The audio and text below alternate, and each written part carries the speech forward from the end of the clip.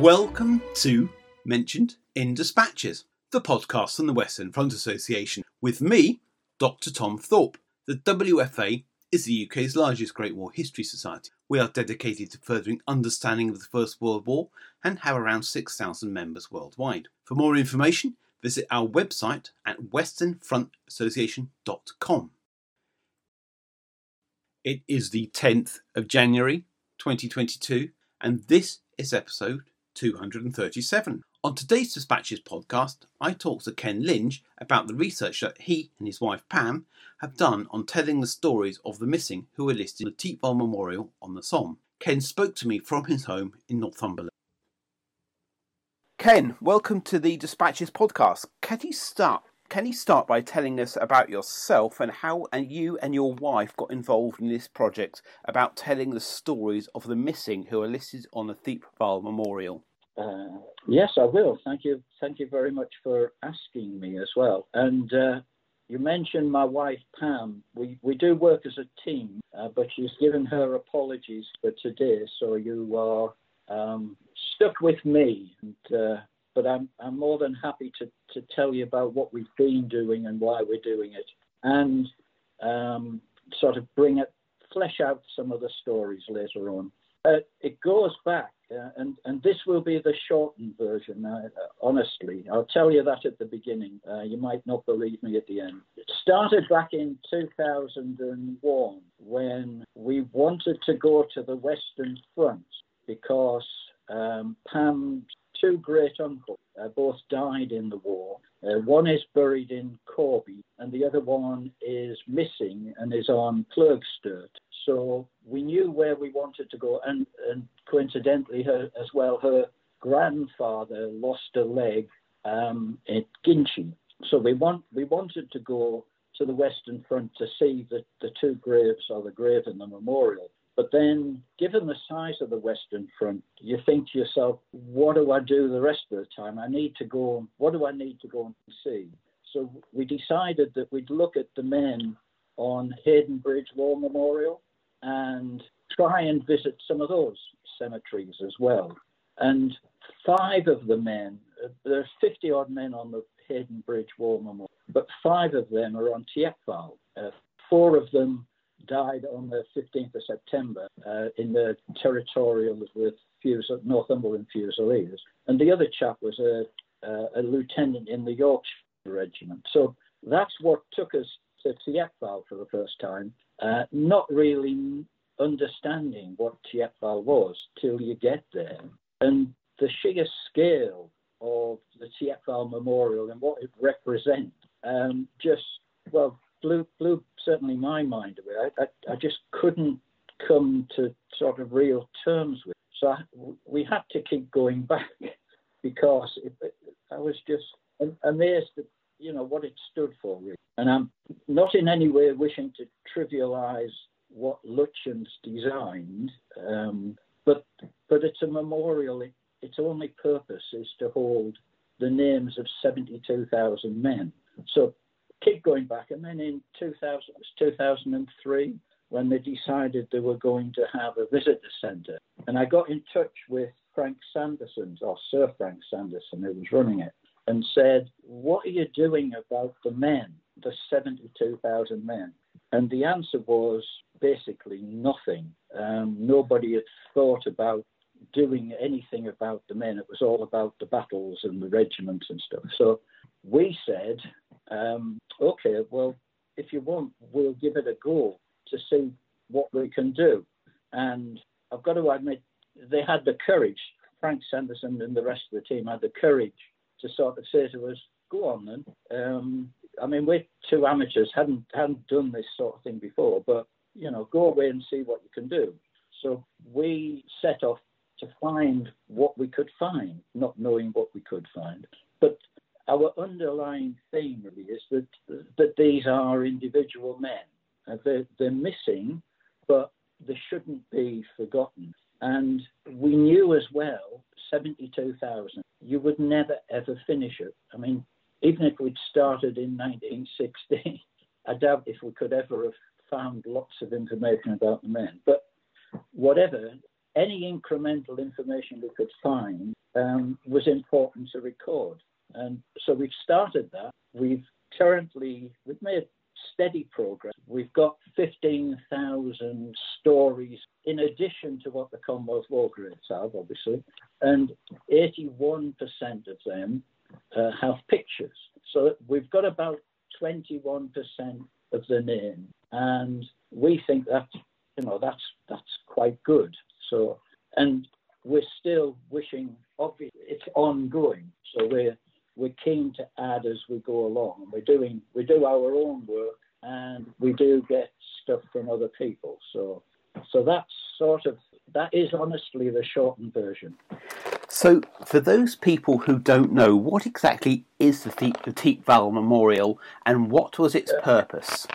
Okay. And yes, I apologise for my County Durham pronunciation of Thiepval.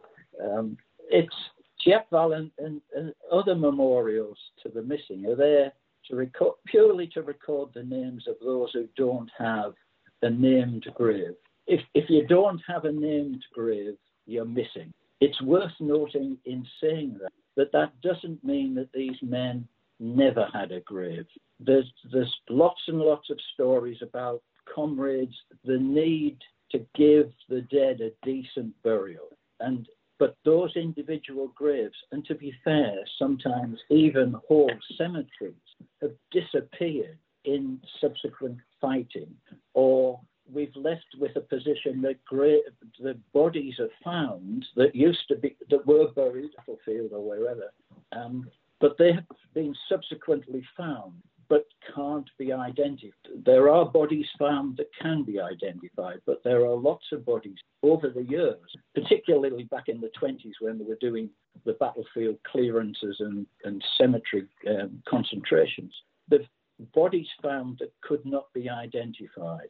If you look at the Somme area, I understand there are about 50,000 graves for unidentified men. So these are the ones that have the known unto God headstones, that anybody who's been to any of the cemeteries on the Western Front will have seen lots and lots of graves that are marked known unto God. So those who are buried there that we don't know who they are, their name they are still missing because we don't know, we haven't identified that grave. So those men are all listed on the memorials in the area. And I think about half of the men on memorial, there is an unknown grave somewhere, but we'll never tie the two together. Thiepval, in order to be on Thiepval, because the idea is that you should be on, if you haven't got a grave, you should be on a memorial somewhere. But you're on one memorial, you're not on lots and lots of memorials. And to be on Thiepval, the person served in the British or the South African regiments and died up to the 20th of March 1918. So if you don't match those criteria, you will be on another memorial elsewhere. Although you're talking about British and South African regiments, there are other people who, if you like, to quote foreigners, who weren't British but were born elsewhere but served in British or South African regiments. You've got some good examples that we've come across, which I'll digress and just say a little bit about them. You've got somebody like Albert Spalding, who was a lieutenant in the Inniskillen Fusiliers. He was actually born in Chicago, the son of Spalding firm, the sporting firm, and he was educated in California. And as a congratulation, at the end of his studies, his family paid for him and his half brother to do a world tour, and they were actually he was in Paris. Albert was in Paris when war broke out and left and came to London and he wanted to serve. So he actually went, the story goes, he went to the Honourable Artillery Company and asked he wanted to join, but they wouldn't let him in because he had an American accent. So the story goes, he came out and somebody was asking him, what had happened, and he said, I've been rejected because I'm American. So what this bloke said to him was, I tell you what, go around the corner because the 5th Dragoon Guards are looking for people, and just tell them you're a Canadian. So that's what he did. And then from there, he obviously he went into the Guard and was commissioned. And so there's somebody who is there, but is not of sort of British or whatever. You've also got somebody like Orazio Corte, who was an Italian who was adopted when his parents were no longer able to look after him, was adopted by some people in Kent and became quite a well-known mathematician. He tried when the war was out. He tried to join the Italian army, but he was rejected. And one of the reasons was his bad eyesight. So he then enlisted in the Royal West Kent and went on to become, as they said, a first-class machine gunner. So obviously eyesight and machine gunnery, bit not so important. So that's just to explain that, it's not just British people on the memorial.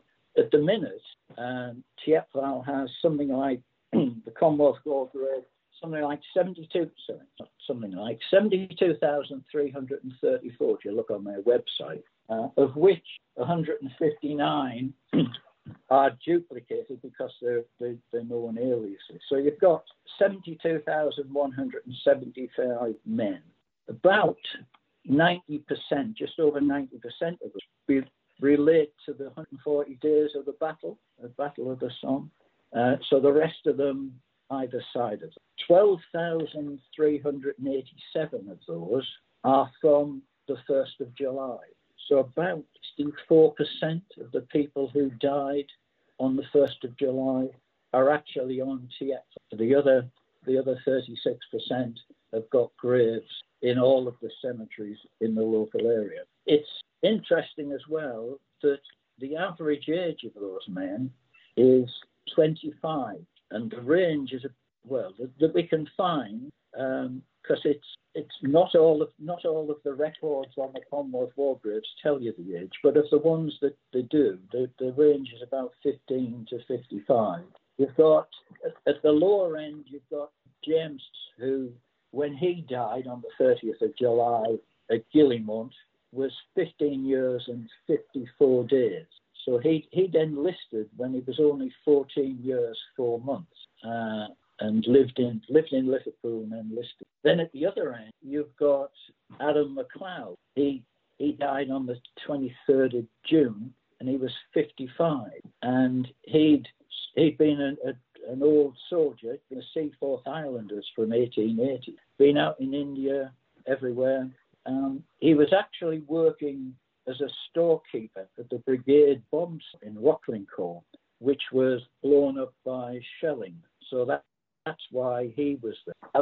I've said there that I think it's a misconception that everybody who died on the Somme were fresh, were as I would say, bairns fresh from the boat. But it's not. The average age of the ones that we know is 25. You've got people, as I said, Adam MacLeod had served from 1880, but you've got people like Alexander Young, who's one of the VCs that's mentioned or listed on the memorial. He won his bit in the Boer War in 1901, and then went after he served there, was served in the South African police, being involved in various things, all of the what we'd call colonial escapades these days.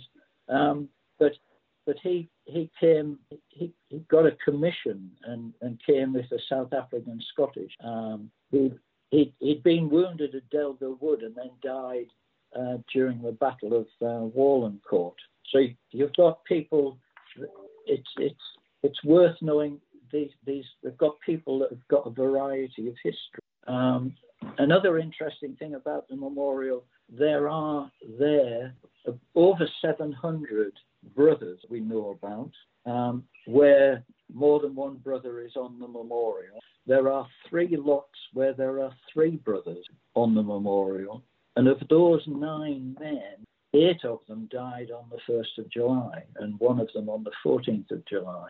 So you can imagine the impact, a loss on family of being told that you've lost 3. And I'm talking there as well about men who were just on the memorial. I haven't got a count of the number of brothers who also died and are buried elsewhere. So you also have, because you've got a range of ages, you've got a number of men who a number of children. You've got Mark Armstrong, who died in November 1916, aged 38, had 8 children. He'd already lost, before he went to the war, 1 child. And then while he was serving, another child died, but he couldn't get back, obviously, to bury that. So that also illustrates in the concept, there wasn't just a war going. These men were affected not just by the war around them, but life carried on at home, or life and death carried on at home. So they had to deal not only with what was in front of them, but what was behind them and at home. And you've got other people that have, a number of children as well. So you've got a variety of things that come out. And does that explain that maybe wanders away from the exact question about why people are missing, but it tells you a little bit about it. And I should have explained that both Pam and I come from an accountancy background, so our interest in numbers might come through as I'm talking as well. So why do you think it's important to tell the stories of the missing? Well, remember, and when I say me, I mean we, right? Okay. So remembrance is what we're keen on. Now, to be fair, I think it's important to remember everybody in life.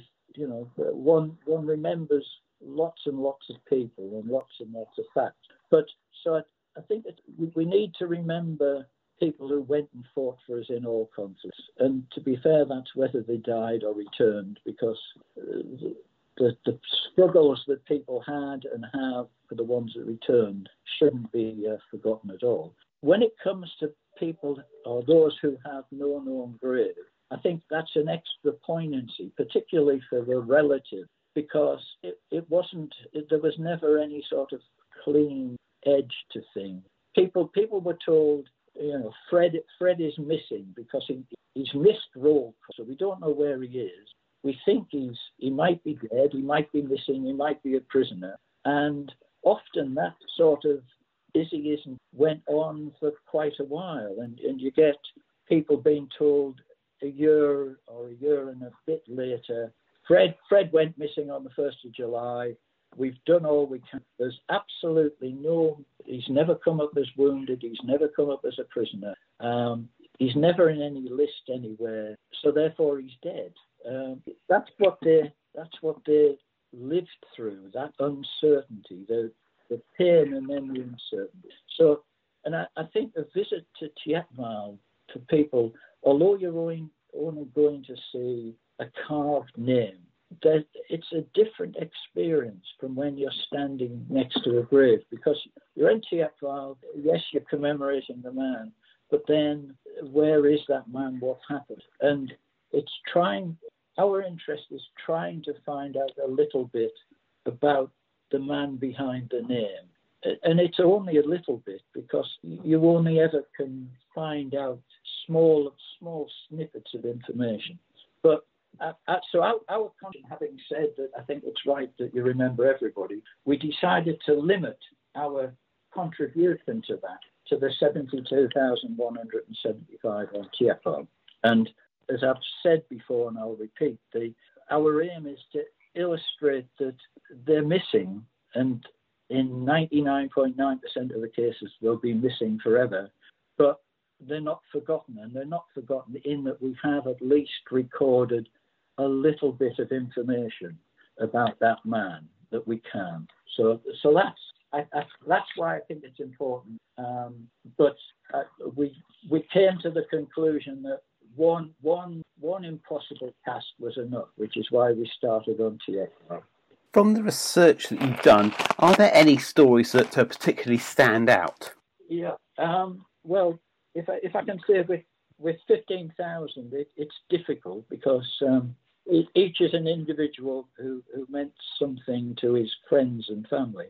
And if you think about what I might call the marks you make on history, anybody we're 100 years after, but the mark that they made was affected by their age and personal circumstances and the opportunities they were given and were able to grasp in the short term they had as a civilian. It is difficult, and we know this from experience.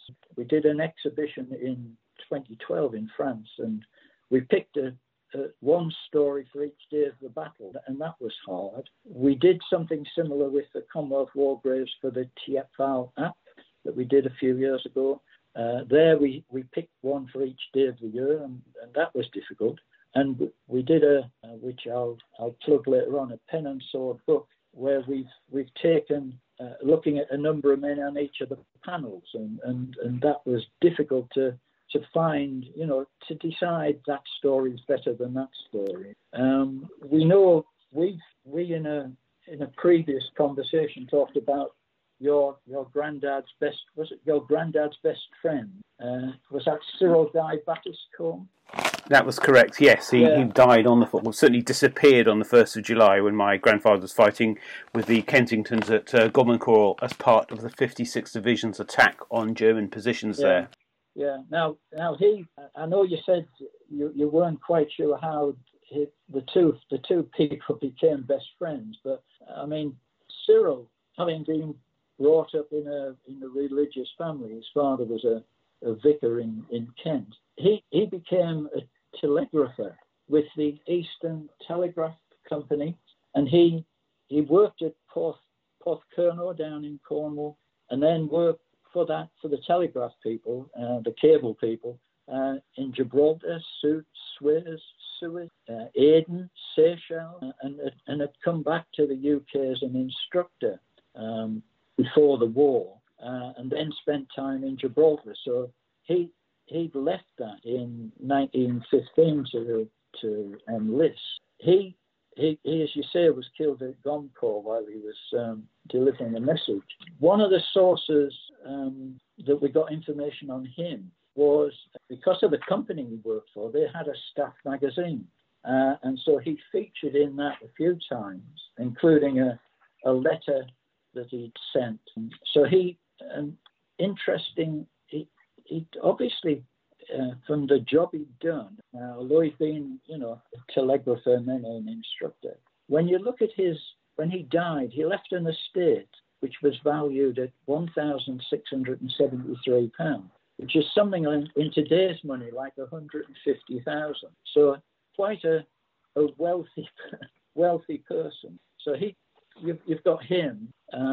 You also, I know with your connection with the Kensingtons, you also mentioned Cedric Dickens, who died later on at Lloyd's Wood. Go on. Yes, Cedric Charles Dickens was the great. Correct. I think he's the grandson of Charles Dickens, the author.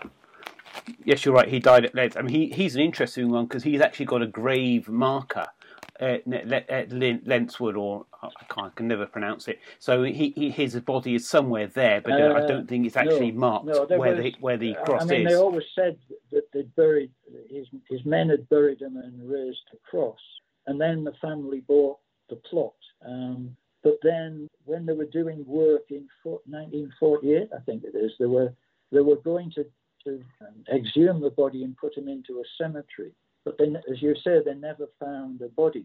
So he was added to Thiepval in late 1948. So, and the family always were told that he was there, and I think there was quite a surprise that he wasn't there, and they did look around. It wasn't just, from what I can see of the records that the Commonwealth War Graves have, that they did look within the vicinity, the immediate vicinity, and weren't able to find anything. And then moved across again. But that comes back to the one of the points I made earlier about there was a need by comrades to give people a decent burial. So they weren't trying to sort of gloss over it. They were trying to bury these people and give them a decent burial. The fact that those burials subsequently were found not to be correct. But if you look across the Commonwealth War Graves records that we've looked at, and there could be more, there are we found at least 800 crosses that were found on the battlefield named to individuals, which when the area was searched, nobody was ever found.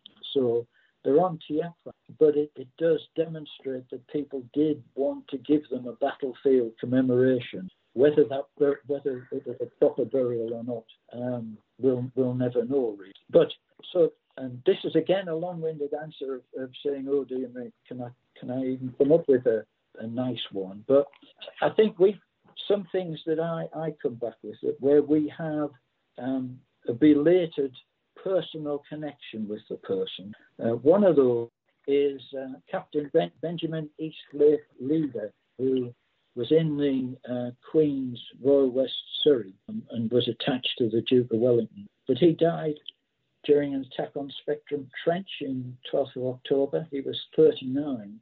He was, having been educated at Charterhouse in Trinity, he became a landscape painter. His father was a well-known painter.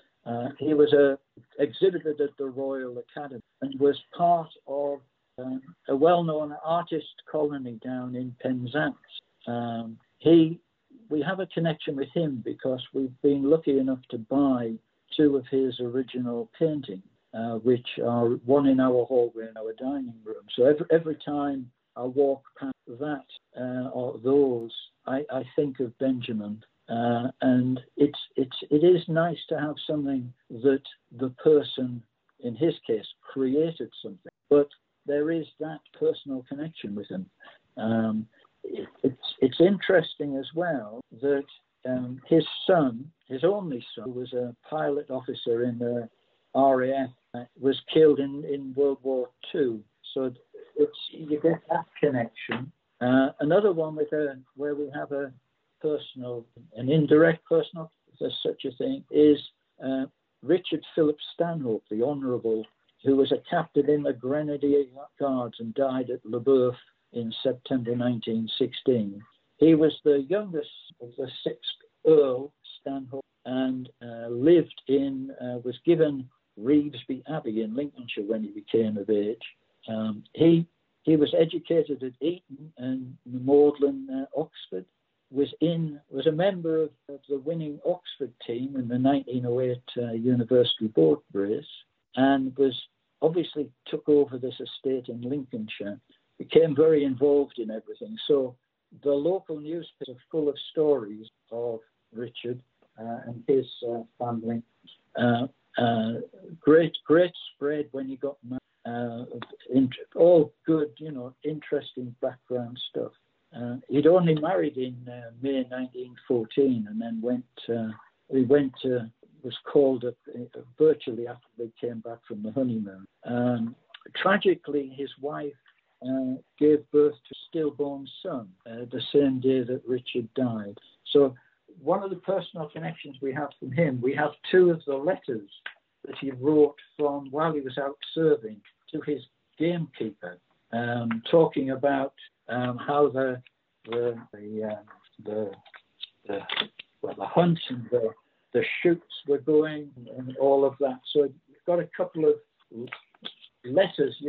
You've got something from the individual that man wrote. We've also we've got a number of collections of letters from a number of people. So again, having something that somebody wrote, a whole host of letters from a guy, George McEnroy, wrote who wrote to his sweetheart and then who later became his wife in the years of the war. So you've got the personality there of the person coming through. You've got Charles David Waller, a member of the Queen's Westminster Rifles, died at Goncourt. But after his death, he worked. His father was a builder and the only son of a sixth sister. But after his death, the family put together an album of pictures of him and various newspaper clippings, which subsequently went on to the open market and we were able to buy it. So you've got something there that, okay, he didn't put together the thing, but it's about his family. And it's their way of remembering him as an individual. They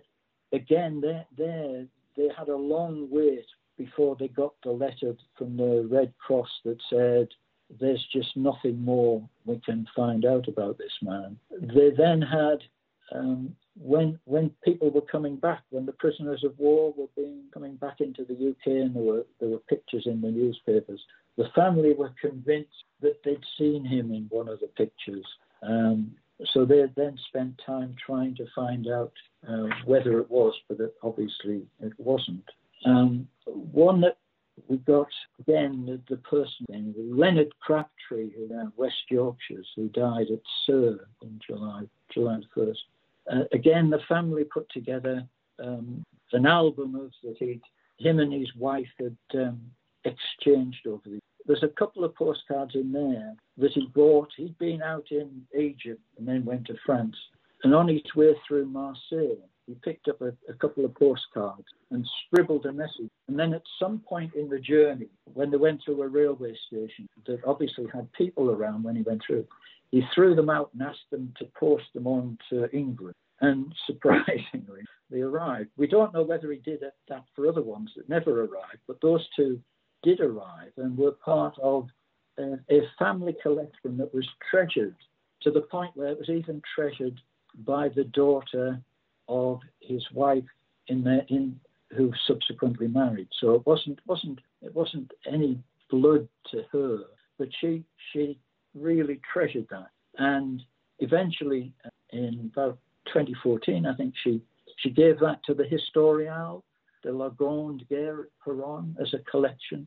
So that's in there now. So that's a permanent record. Some other ones which are a bit more recent to us, I think. We came across, we got contacted by a family who said, we've got a man on TFR, but he's got the wrong name. And the conclusion we came to, and is now being corrected, thankfully, by the Commonwealth War Graves, is that he served under an alias, but nobody realised that at the time. And that got us off onto a little bit of a tangent, because he was actually born in Boston, Massachusetts. And when he died, he was only 18. And what he'd done is there were lots of ships sailing to the UK with horses for the troops. And apparently what happened is they recruited young lads in the USA to travel to look after the horses. And a number of these lads, when they arrived in Liverpool, then decided to enlist. And you get into stories in the American press about how their boys snared by the British, and they're recruiting them illegally into the British Army, and he was one of them. So you get there's something I'd never even thought about, but there were lots and lots of articles about how could the British do this to their men. And then you get somebody else, Edward Burgess, who was only 19 when he died on the 13th of November. He'd been rejected 4 times on medical grounds, but then went into hospital and spent 20 weeks of treatment to correct the deformity in his legs so he could then enlist. Now, you just think, you get the story about people being dragged into this, but there's somebody whose sense of duty was so great as to do that. He couldn't get left behind. So And one of, and I'm coming to the end of this short answer to your question, but one of the stories that we were very interested in until a few years ago was one of David Harkness Blakey, a military medalist, who went missing on the 1st of July, and we got involved with his family, and again they had a lovely archive of information, and it's a nice story, a rugby player and all of that. But then, lo and behold, in 2013, they found his body not far from the Ulster Tower. So in 2015, we very kindly, the family asked us to go along. We had a full military burial in near the Ulster Tower. So there's somebody who was a story, but we've now lost him as a story. But his story carries on. That information, we haven't just lost the information. We've kept the information. So you get a variety. It's a variety. It's very, as I said at the beginning, and I think I've demonstrated by the waffling in between. It is difficult to pick out a best of this, because everybody lived the life that they were able to live with the circumstances that came to them and the opportunities they had and the start in life they had. So, and therefore, some people, you can find out lots and lots of information. We can find out what Richard Stanhope got for wedding presents when he got married. Other people, we know they went to work, they went to school, they went to work, and they went in the army and they died. But each one of them is you need to remember the men. So I haven't got, but I've given you a few examples of the 15,000. But I think in brevity would suggest that I give that as my answer. And how have the relatives of the missing, so-called, responded to your research? Well, supportive, thankfully. I would hate to think that we did anything to upset any relatives. People are keen to have the information, so it's somewhere other than in a cupboard under the stairs, or in a shoebox or something somewhere.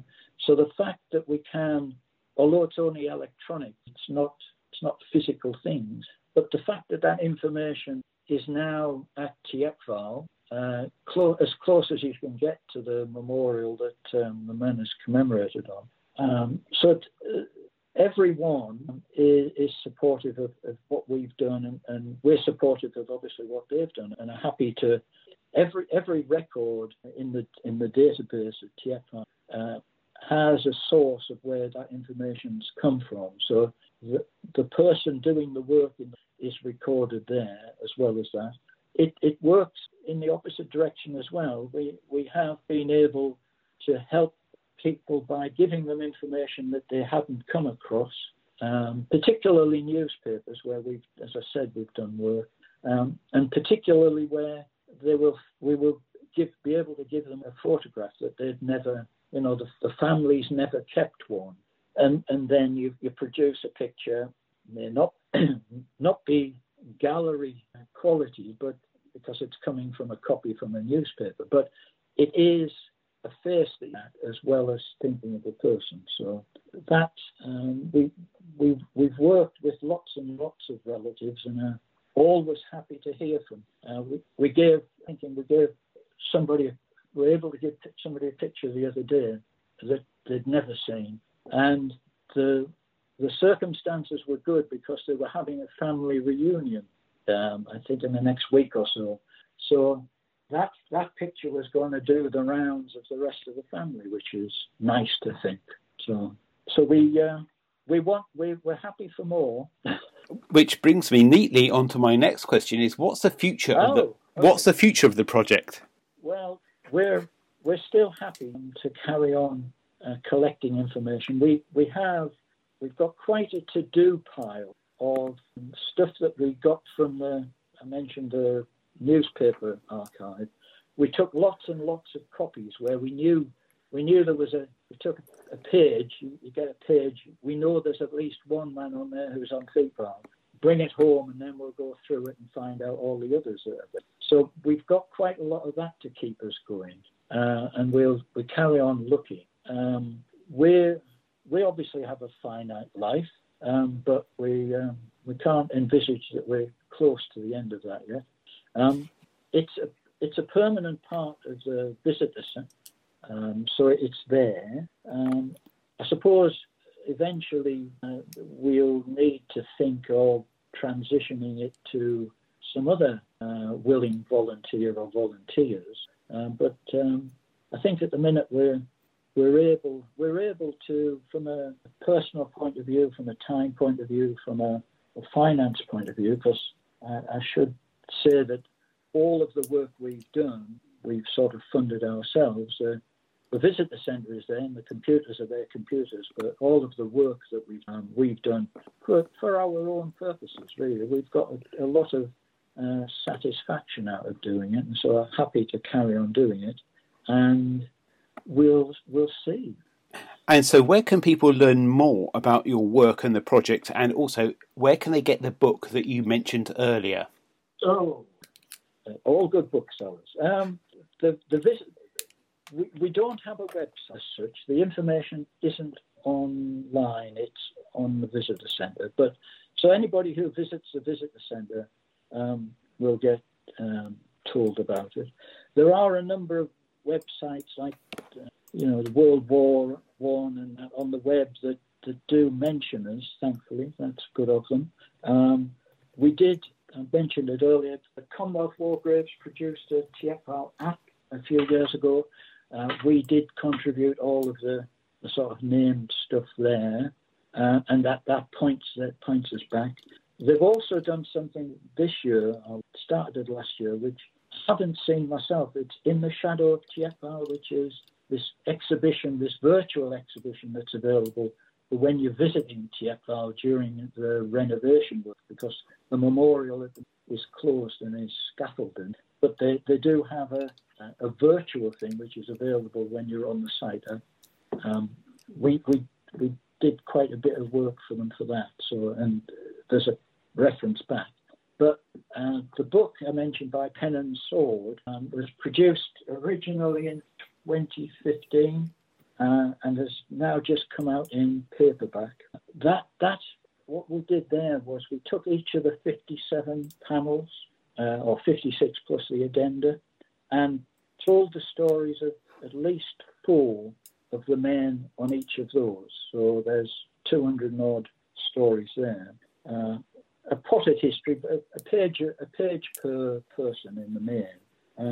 We also included in that some information on sources research that are available. And again, a sort of a tangent I did, I got interested in the villages before the war and during the war. So there's a little bit in there about the village itself and what happened while it was in German hands. Some pictures that we've collected of the soldiers around the village as it gradually disappears into rubble, and particularly the chateau of the village. People from when it was a working chateau and the people that worked there to the soldiers outside of it as it gradually disappeared into the rubble that it turned into. So there's something in there. It was, I suppose, the thoughts as well as remembrance for that book were, if you were at TF, you could wander around the memorial and you could look at the names, and then you could actually, on that panel, look at some of the men behind them. So that's available, or Pen and Sword. It's available at Amazon and everywhere else. And I should mention that the royalties that we've got from that have all gone either between them to the British Legion and the ABF. It's not us, so it's in a good cause from that. Ken, thank you very much for your time. Okay. You have been listening to the Mentioned in Dispatches podcast from the Western Front Association with me, Tom Thorpe. Thank you for all my guests for appearing on this edition. The theme music for this podcast was George Butterworth's The Banks of Green Willow. It was performed by the BBC National Orchestra of Wales, conducted by Krish Russman, and produced by Biz Records. This recording is part of a collection of orchestral works by Butterworth performed by the BBC National Orchestra of Wales and supported by the Western Front Association. This is available from all good record stores under the record code BIS2195. Until next time.